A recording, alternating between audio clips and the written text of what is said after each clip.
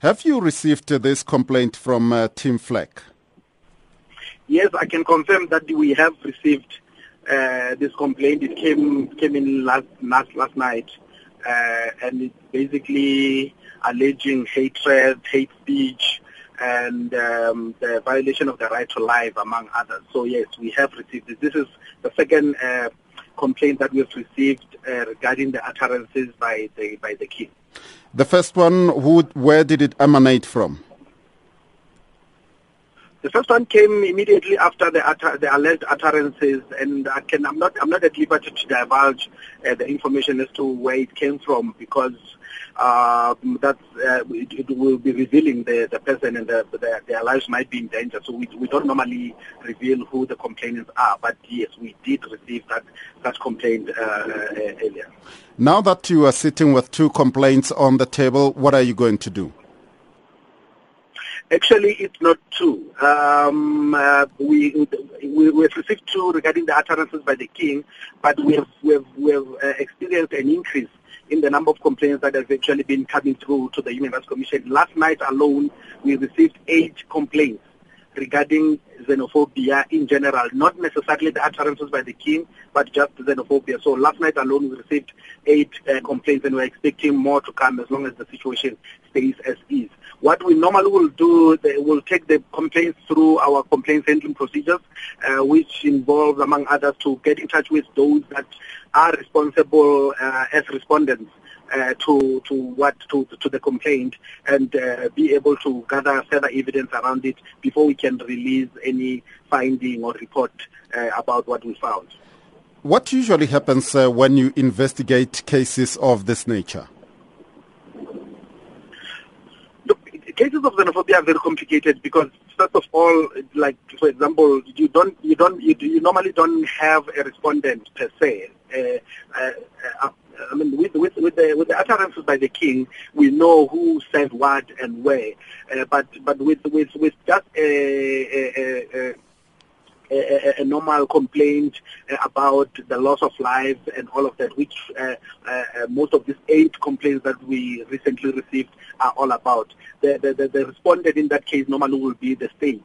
And in the state, you've got several departments that are actually, or that should in actual fact be responsible to deal with such an incident of xenophobia. And already the president has announced that they have dispatched 3 ministers to basically try and deal with the situation. So in that instance, you basically try and find from the states exactly what they are doing to deal with the issue of xenophobia. We've also been talking to people as the Human Rights Commission.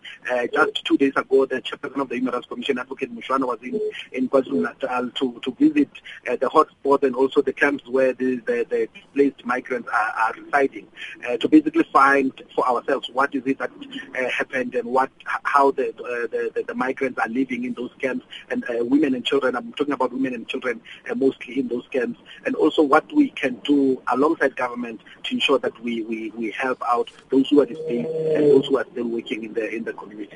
In the case involving alleged utterances by the Zulu monarch, what is the procedure that you need to follow? Is he going to be made aware that charges have been laid against him?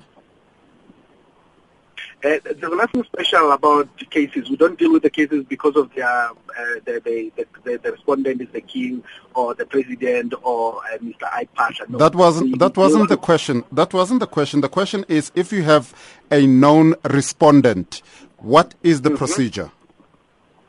No, we normally get in touch with them, make them aware that there is such complaint. Actually, we have passed that stage. The King himself wrote to the Human Rights Commission to ask about who actually about what the complainant is about and what is it that he needs to do to cooperate with the investigation. So that process we've already passed it. We've been in touch with the office of the King, and we are currently finalizing a few things before we can actually come to a conclusion of what we found as a commission. There have been suggestions that maybe we need town hall discussions or social cohesion talks on foreign nationals.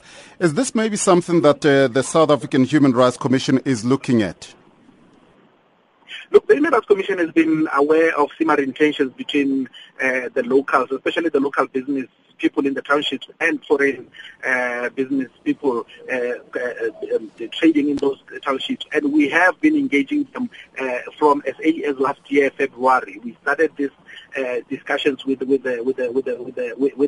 We had dialogues that involved UNHCR and also government departments like Home Affairs and the police.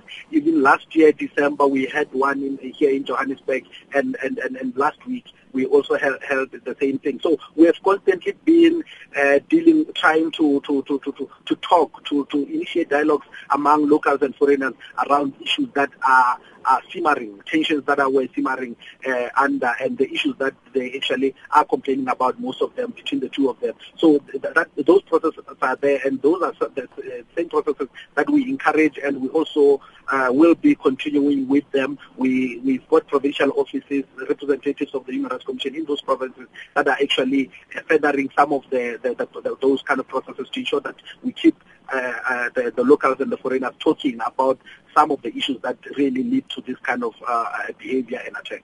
What were you able to learn during those initial discussions that you managed to facilitate? Were they fruitful? I think they were fruitful because it opened eyes to us as the Commission, but also to both groups, the local business people and the foreign business people. Most concerns were around the way the foreign business people are operating in those townships, and also the problem of integration between the integration of the migrants in those communities. I remember there was one where they were actually saying, foreigners themselves are not making an effort to ensure that they integrate with the communities. They will be sailing at the street corner and there's a funeral next door, but they don't actually make an effort to basically go and bury the person who was actually in essence their customer, and all of those kind of things. Such small things, and those were raised, and most of the foreigners actually acknowledged that that was their fault, but also the issues around the pricing, the business practices that are supposed to happen between for foreigners and locals in that instance. But also we need to really understand that there is an underlying issue of resources, lack of resources.